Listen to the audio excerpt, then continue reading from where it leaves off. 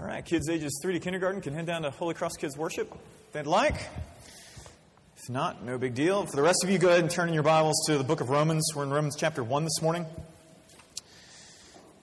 If you don't have your Bible with you, that's okay. The text should be in your order of worship. It'll be up on the screen behind me. If you don't own a Bible, there are 5 or 6 on the back table we'd love to give to you. But especially this morning, it's going to be really important to have the scripture out in front of you so that you know that this isn't just a bunch of propaganda. Look, we've been taking the whole summer to look at inconvenient truths, those things that the Bible says that we sometimes wish it didn't, because they're not things that we particularly like. Some of those we're like, oh, I'm fine with that. But others are gonna push on us in some ways. And last week, like I said earlier, we began what will be 3 sermons on sexuality. Last week, and then this week, and then finally on August 9th will be our last one on sexuality. And last week we laid some basic framework that I want to remind us of. That the biblical vision for sexuality is that sexuality is very good. It's just not God. Right? That it's something that God created. It's good. It's something that He even delights in, but it's not God. That we are spiritual beings primarily, not sexual ones, despite what Sigmund Freud said, and that sexuality is designed to function only within the covenant relationship of marriage between a man and a woman. And if you took nothing else from that message last week, what I would have wanted you to take from that is this, that ultimately, because of the nature of what sexuality is, of how God designed it, of the way it's supposed to be shared within that total life commitment, that sex outside of marriage is telling your significant other, I want your body but not your life. That I'm willing to use you, but I don't want to be committed to you. It's the exact opposite of what God designed sex to say. It may feel loving, but indeed, in fact, it's actually selfish. Okay? This morning we come to a timely message. I said last week, ironically enough, that our series had been planned with dates, in fact, for like over a year. And yet these sermons now are occurring in a timely fashion because recent events in our cultures have made it more poignant. Especially today, because today we are taking a look at what the Bible says, inconveniently, about homosexuality and same-sex attraction. There is a ton of confusion out there right now, both in what the Bible says and how we're supposed to apply it. To be up front, I'll be really, really honest with you. I'm not going to answer every question you have this morning. That would take a long time. Nobody wants to be in here that long, so that's not going to happen. However, if you're a member, regular attender, or if you're just interested, there's going to be some further reading posted on the city tomorrow with some other resources that if you're really interested and want to dig into it a little more to get at what we're talking about, those will be available to you. But because ultimately it doesn't matter what Rick says or what our culture says or what the pundits say, or even what the highest court in our land says. What matters is what God says. Let's turn to His Word now. So if you have your place in Romans 1, as is our habit, let's stand in honor of God's Word. I'm going to be reading chapter 1 of Romans, verses 18 through 32. This is God's Word given for our flourishing. For the wrath of God is revealed from heaven against all ungodliness and unrighteousness of men, who by their unrighteousness suppress the truth. For what can be known about God is plain to them, because God has shown it to them. For His invisible attributes, namely His eternal power and divine nature, have been clearly perceived ever since the creation of the world in things that have been made. So they are without excuse. For although they knew God, they did not honor Him as God or give thanks to Him, but they became futile in their thinking, and their foolish hearts were darkened. Claiming to be wise, they became fools and exchanged the glory of the immortal God for images resembling mortal man and birds and animals and creeping things. Therefore, God gave them up in the lusts of their hearts to impurity, to the dishonoring of their bodies among themselves, because they exchanged the truth about God for a lie and worshipped and served the creature rather than the Creator, who is blessed forever. Amen. For this reason, God gave them up to dishonorable passions. For their women exchanged natural relations for those that are contrary to nature. And the men likewise gave up natural relations with women and were consumed with passion for one another. men committing shameless acts with men and receiving in themselves the due penalty for their error. And since they did not see fit to acknowledge God, God gave them up to a debased mind to do what ought not to be done. They were filled with all manner of unrighteousness, evil, covetousness, malice. They were full of envy, murder, strife, deceit, and maliciousness. They are gossips, slanderers, haters of God, insolent, haughty, boastful, inventors of evil, disobedient to parents, foolish, faithless, heartless, ruthless. Though they know God's righteous decree that those who practice such things deserve to die, they not only do them, but give approval to those who practice them. No matter what you're bringing into this place, this is God's word, and it is for you and for your flourishing. Would you pray with me? Oh, Lord, there is so much muddle in our world right now and probably in our minds. So we ask by the Holy Spirit, would you come and clear that away so that we may hear from you? Lord, it is my passionate desire that Christ be formed in us. And so, Lord, would you form your Son, our Savior, in us today. Renew our minds, as we just sang, renew our minds. Help us to see your gospel this morning.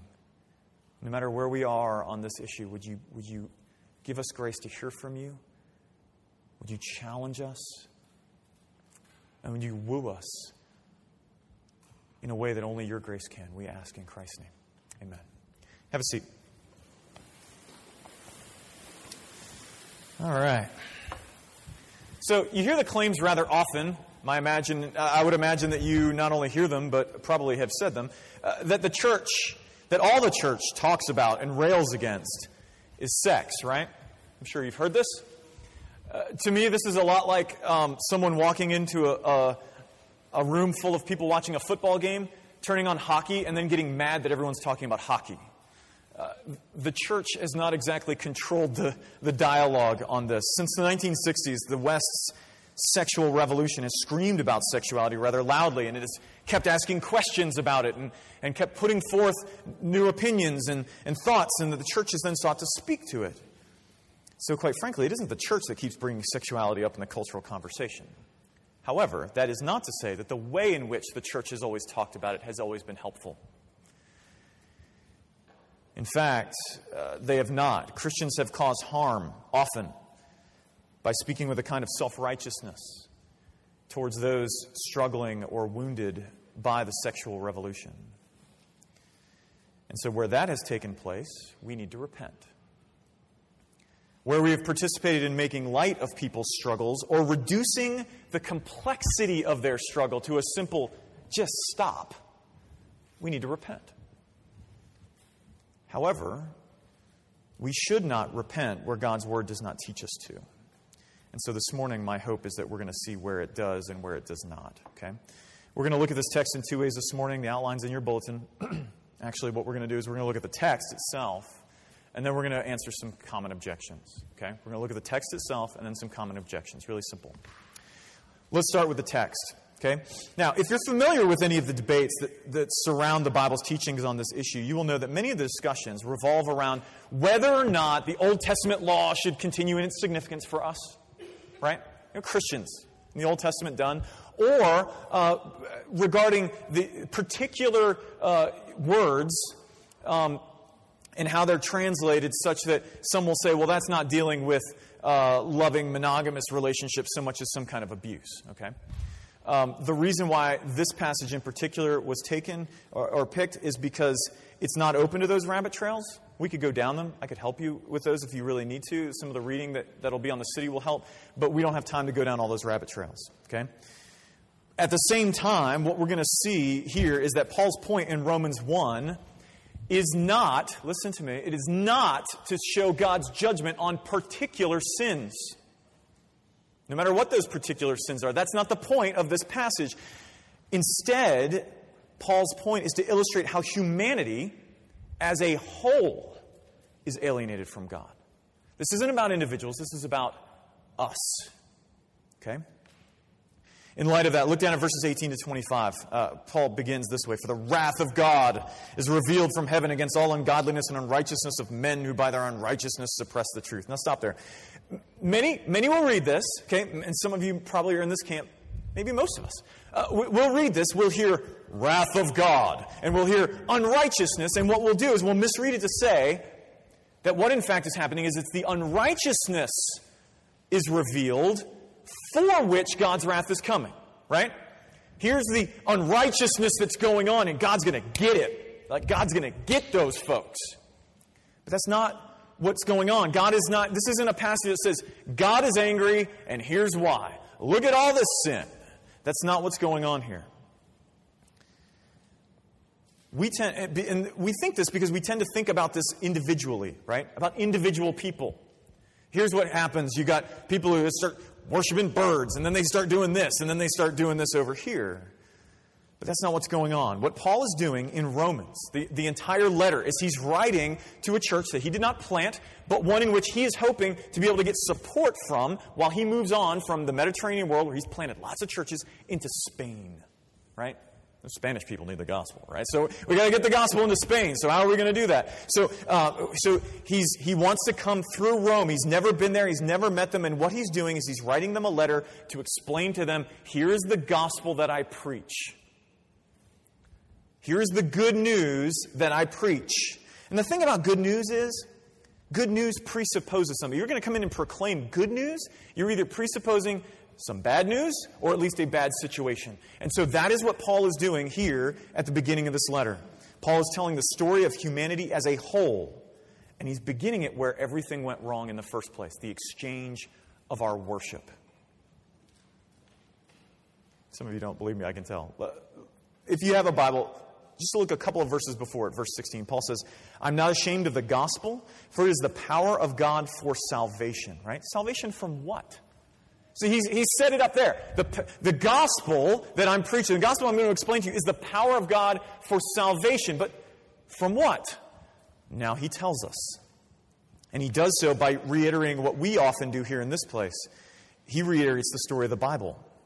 Because you see, the Bible is clear that there is bad news, but it wasn't that bad news, that problem that we have isn't natural. It's not what came or what the way things originally were. It is something that happened in time. Things went wrong. See, humanity was made to know God, to love God, to be in a dependent relationship with God, but we became convinced that we could be independent from Him. We didn't need to be dependent on Him. We could be independent from Him, to be our own authority, our own source of life, our own lords. And so we betrayed God. And this is what Paul is talking about here. It is the betrayal of God and its results. And so Paul says right there that all that we can know about God, like for what can be known about God, is plain to them because He's shown it to them. So God is somehow revealed through what has been made, through creation. But something happens when we turn from Him. It says that we ultimately suppress the truth that we know deep down. And so when we did that, something happened in us as a people. Paul talks about there in verse 21. He says that humanity did not honor God, and therefore our hearts were darkened. Darkened hearts. Nice little metaphor there. That is what in theology we call corruption. That something happened in the hearts of people that changed our nature. Here's what that means. We are not neutral beings. Right? We are not the tabula rasa, the blank slate, kind of born with now we have this neutral thing so that whatever comes out of us must be morally neutral. Not at all. In fact, Paul says our hearts are darkened. Everything in us now is bent away from God by nature. Not a few of us, not just those sinners over there, all of us bent away from Him. But Paul also says that we are now without excuse. Did you pick that up? And being without excuse implies guilt. We are guilty of betraying God. And that's where all that wrath language comes out, right? Now, we don't like wrath language because often when we think about a wrathful God, we think He's mad because we didn't do something like we didn't eat our peas, right? As if God kind of lays out these arbitrary rules and we broke them, and he's flames shooting out of His hair and things like that. But the Bible doesn't talk about our betrayal of God like not eating our veggies. He talks about it like committing adultery. Adultery against Him. And lastly, Paul says we exchanged God for images. So we saw that we were corrupted, our hearts were darkened. We saw that we were guilty because we were without excuse before Him. But lastly, Paul says we exchanged Him. We gave Him up for other things. And this is what we call theologically alienation, right? We're separated from God, separated from Him and want nothing to do with Him. Now, sure, we may say we're all for God. You may be in here this morning, you're not a Christian. You're like, what are you talking about, dude? I believe in God. But is it the God revealed in the Bible? Or is it God to me? You know what I mean by that, right? God to me is like... And we kind of go off on our little rabbit trail. This is what God to me is like. So is it God to me who comes from up here? Or is it the God of the Bible? Now here's the key. In verse 24. Look down in verse 24. He says this.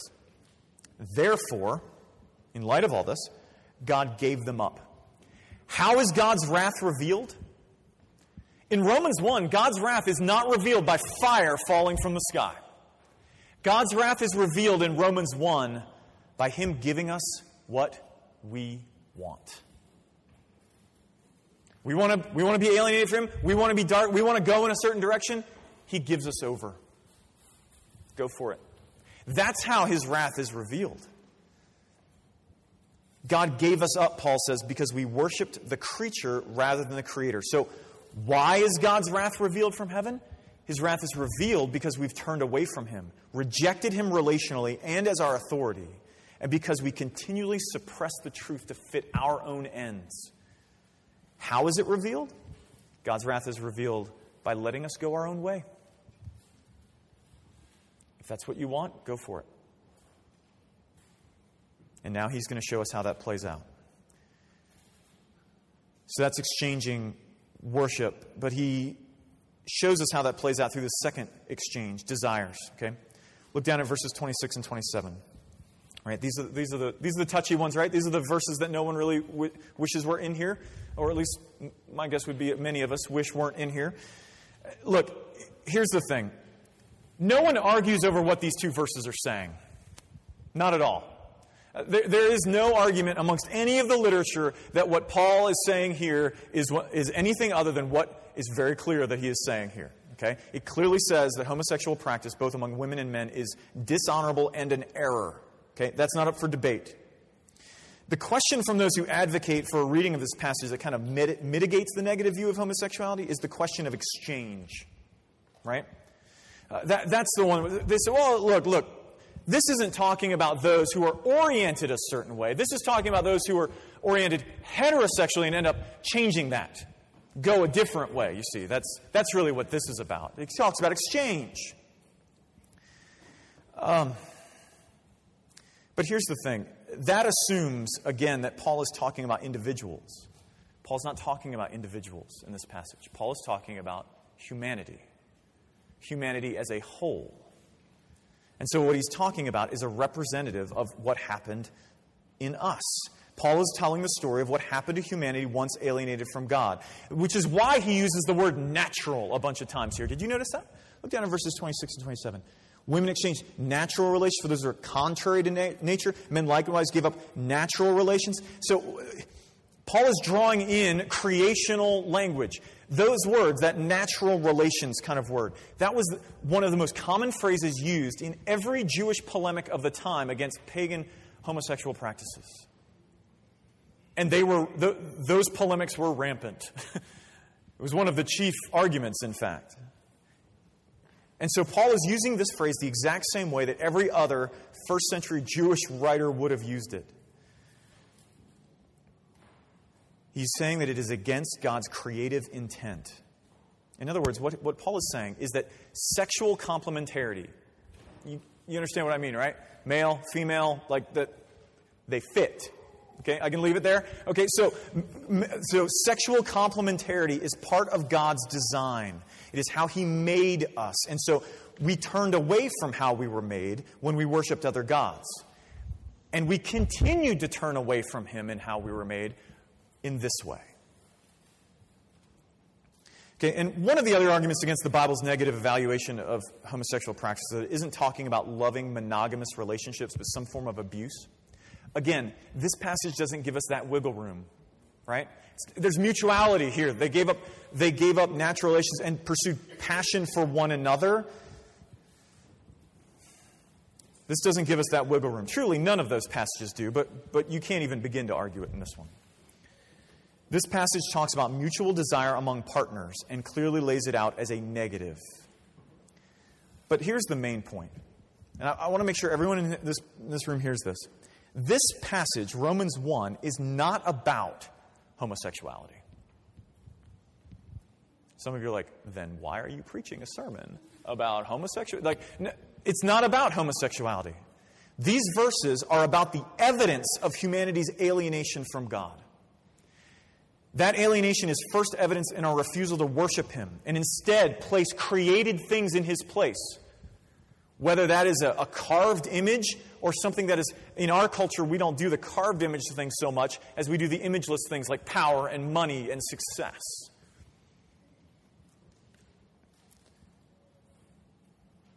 And then Paul shows that this is evidenced also in our rejection of our Creator by exchanging natural sexual complementarity for something else. In other words, this is an illustration, but it is a powerful illustration. Paul is saying, do you want to see how we've turned away from God? Look at this. We have fundamentally rejected Him as our Creator and authority. Clearly, these things don't go together. Now, I say that, and especially that last little part. I don't mean to make light of this at all, okay? What I want to do is highlight what Paul is doing. Paul has said that humanity, all of us, have suppressed the truth that is all around us, even within us, and exchanged God for God to me. Because God to me would never say no to me. So we've exchanged God for God to me. We've continued in that, even by declaring that what is clearly not natural is. So Richard Hayes, the dean of the Duke Divinity School, and if you're not familiar with the Duke Divinity School, it is no bastion of conservative theology, okay? Richard Hayes, the dean of the Duke Divinity School, puts it this way. The complementarity of male and female is given a theological grounding in God's creative activity. That's in Genesis 2:18-24. By way of sharp contrast, he says, in Romans 1, Paul portrays homosexual behavior as the quote-unquote sacrament, so to speak, of the anti-religion of human beings who refuse to honor God as Creator. That it's not somehow simply one sin that God particularly hates and wraths against. It's an illustration of our brokenness as humans. Now, this is where most of us expect this message to end, right? God hates homosexuality, probably hates homosexuals too. Rah-rah. So there. But Paul doesn't let us do that. In fact, what I love most about these verses is that Paul's executing a bit of an ambush on us. Because this illustration is given to us to get us into a kind of righteous indignation, a frothing, so to speak, of the mouth. Like, yeah, rah, rah. And then he gets us. In verses 28-32, look there. God gives us over again. First it was to worship what we shouldn't. Then it was to pursue sexually what we shouldn't. Now it is to think and do what we shouldn't. Look at that list in verses 29-31. Look what he says there. Evil, covetousness, malice, envy, murder, strife, deceit, maliciousness, gossip, slanderers, insolent, haughty, haters of God, boastful, inventors of evil, disobedient to parents. Listen to me. You see, if Paul had stopped, what we would be tempted to do, especially those of us not everyone in this room can relate to what I'm about to say. But for those of us who don't struggle with same-sex attraction, and that's not all of us, there are some that do. But for those of us who don't, if Paul had stopped before these verses, we'd have carte blanche. Begin wagging our finger, shaking our fist, look down on those who do struggle with these things. Talk about how those behaviors just show rebellion against God, all the while feeling really clean and really good. But Paul reaches his rhetorical height in these verses, not in the last ones. That last giving over by God leaves us in a place where all of us are. Who in this room hasn't struggled at some point with envy, with arrogance, with disobeying your parents? For real? That's the point. That's the point. Homosexuality is a rather powerful illustration, but it is not the only example of humanity's alienation from God.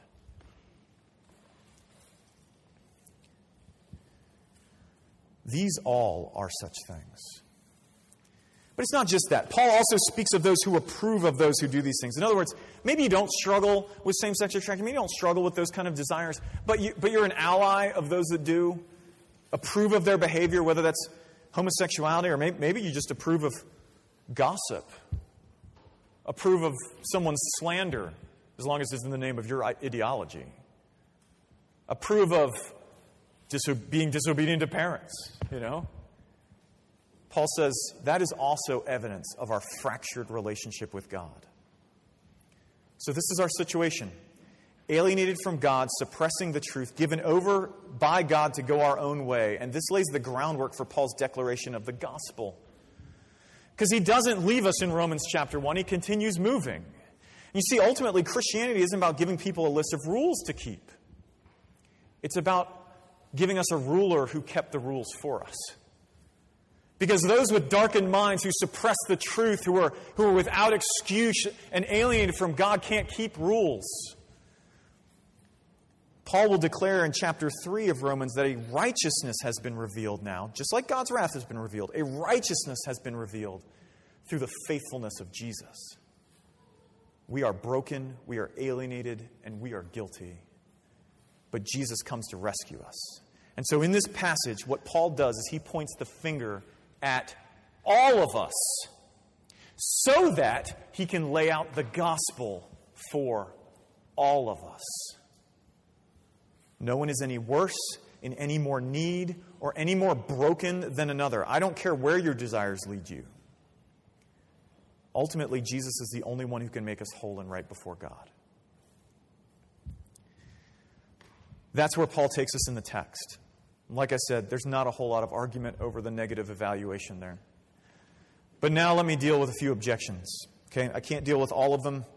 Matthew Vines, in his book, which is probably one of the most widely read by those who want to change what the Bible says on this topic, he has like 40 questions in the back of his book, which really amount to 4 substantive questions.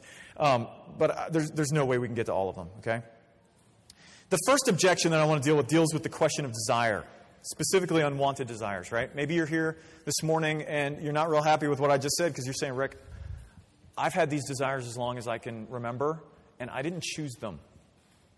If I could choose, I'd choose something else. But that is a very real objection. It is very powerful. It's what I'd like to call the born this way objection, right? How can God say that this is wrong when He made me this way? Now, one thing I'd remind us before I get into the kind of main part of this answer is simply this. Remember what we just said. The Bible is very clear that we are not born neutral beings. Okay? Some of us are, we are born as those alienated from God, bent away from Him, in need of rescue, okay, first and foremost. What I would also say is this. For some time, the church has argued that homosexual desires can be changed or that they were chosen. In other words, it was argued that to be able to be a Christian, you had to change your desires, right? You had to change your desires. You had to change from having homosexual desires to heterosexual desires. Here's what I would say to that. Ain't necessarily so, okay? It's probably wrong to focus on that bit. That is not to say that these desires can't change, and some they do, but they needn't. Here's what I mean. There are plenty of stories, they are made super public, about how someone will come to Jesus out of drug addiction, right? And for some of those who come to Jesus out of that destructive lifestyle, they'll come out of it and they'll never again have the desire for their drug of choice. It's wonderful. We celebrate those. We love to put those stories on the front page of our newsletters, right? More common, however, is the story of the Christian who came out of that and lives a life, a daily life of costly obedience, turning from the desire that they have to go back to what they knew and instead turning back to Jesus. That's more common. And unfortunately, that's not the story we celebrate. We should. See, Paul's point here in this passage is that all of our desires are messed up. All of them. Not just yours if you have these desires in terms of same-sex attraction. I mean, all of our desires. Listen, I have desires that I've had longer than I can remember, too, that aren't right. Those desires don't create an identity, not defined by them.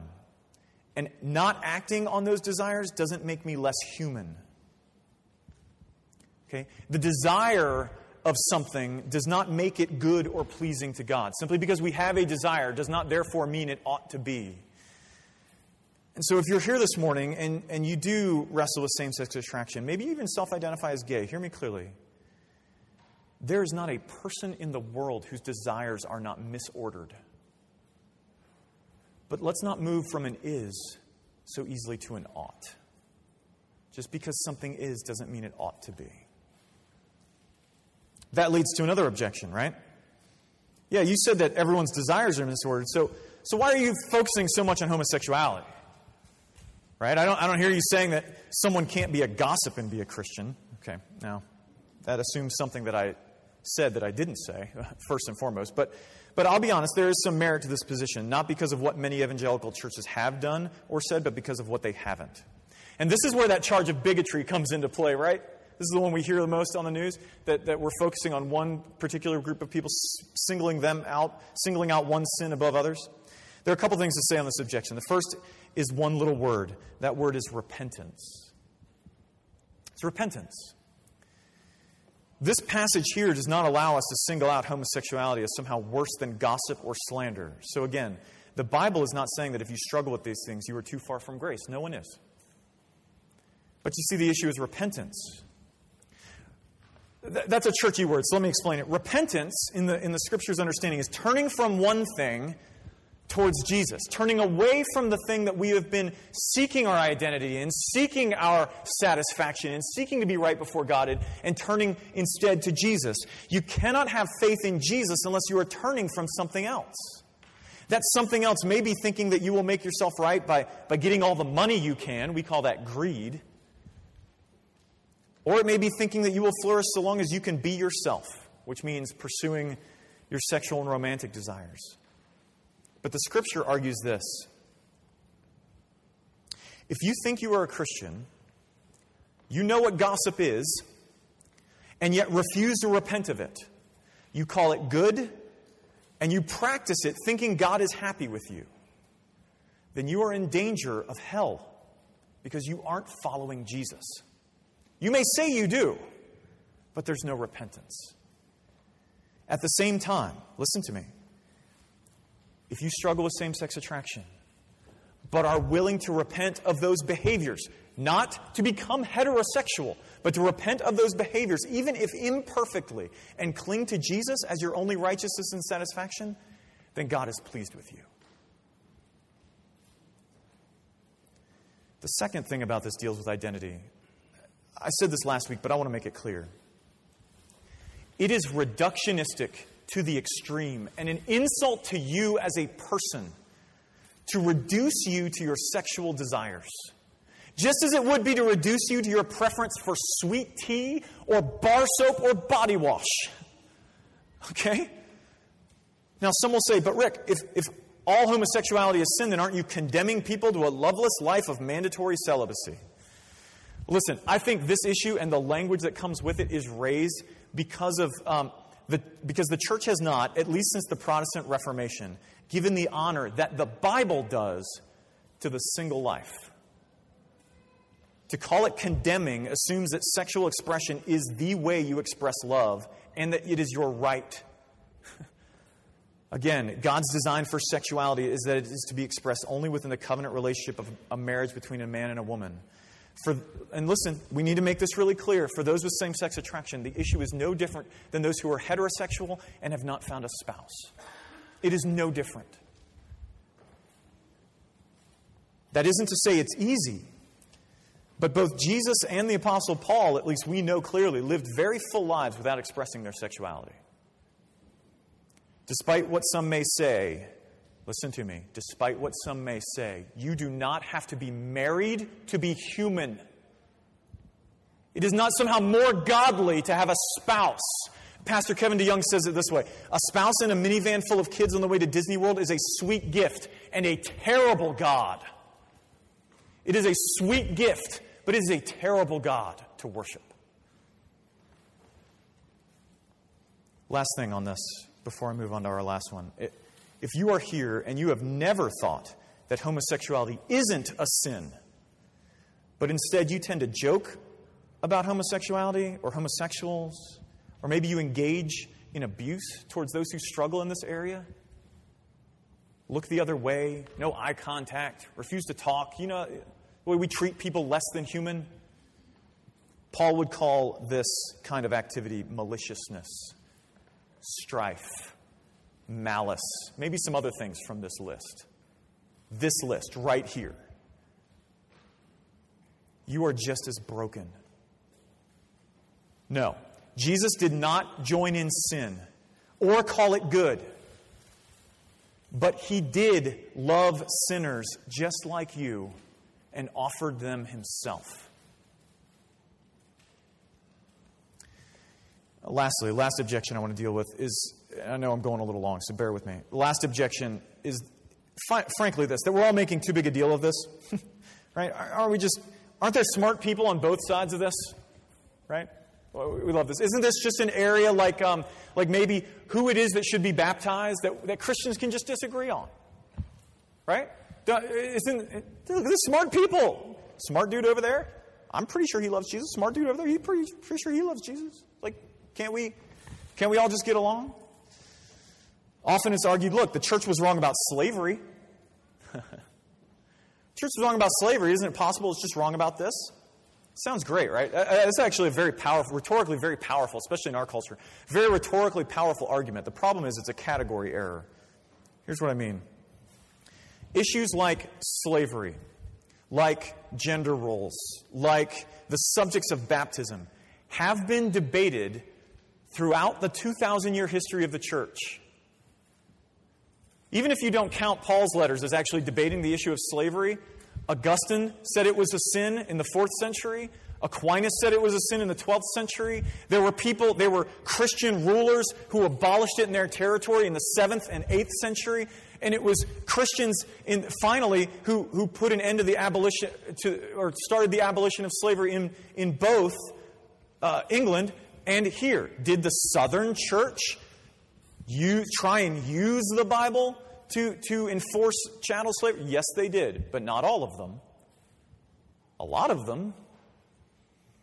So it was not somehow like the church said this. No, in fact,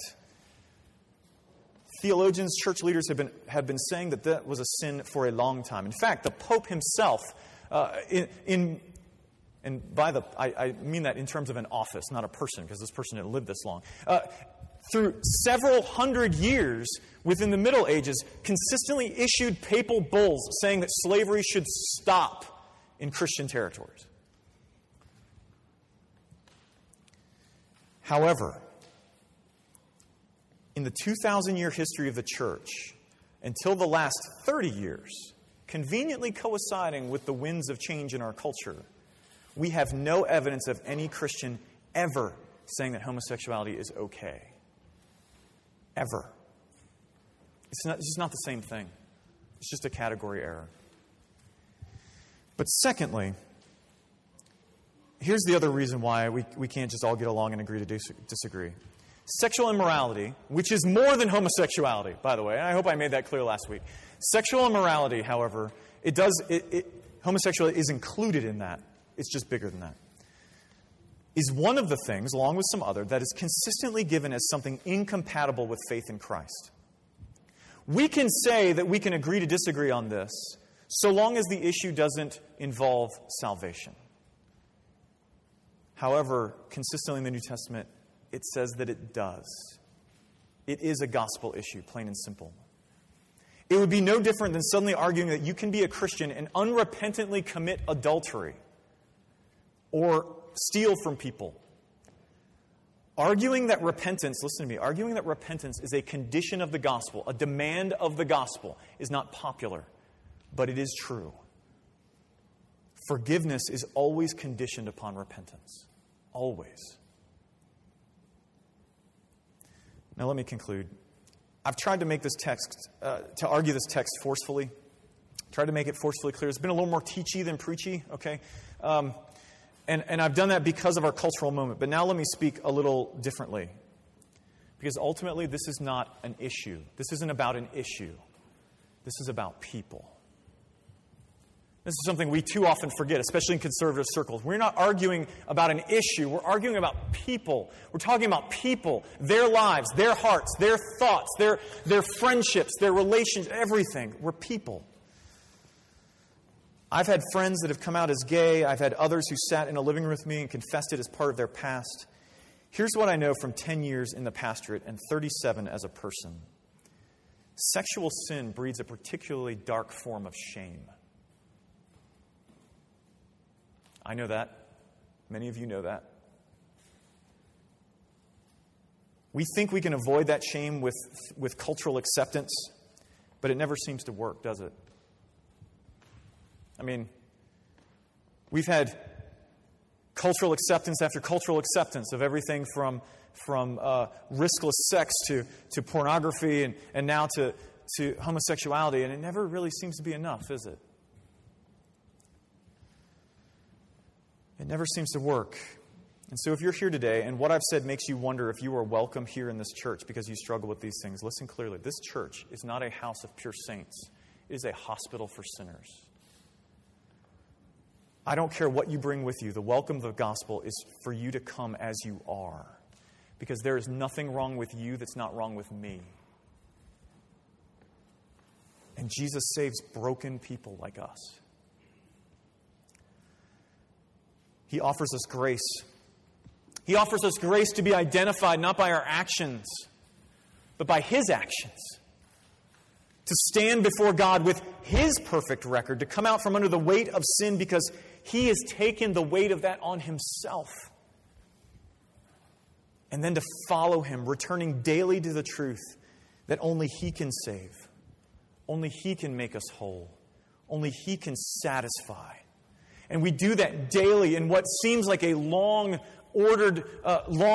obedience in the same direction. It seems like, when will this ever stop? When will my desires change? When will I not struggle with this? And we do that day after day in hope of a day when He will come to make all things new, to reorder our hearts exactly as they were made to be ordered, to set all things right. I don't care who you are. That is the offer of the gospel this morning. And so my call to you, as it is to myself, even as I say it, is to rest in that.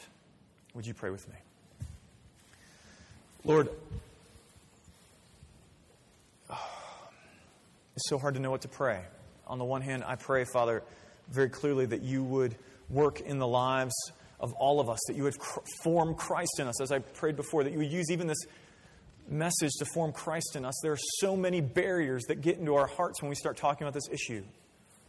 Friends that we have, political positions we take, ways that we don't want to point the finger because we're afraid somebody's going to point it back at us. And they will. Maybe they should. Lord, as we come, we ask only that your gospel would penetrate us, to help us see that there is no one in this world any more broken than anyone else.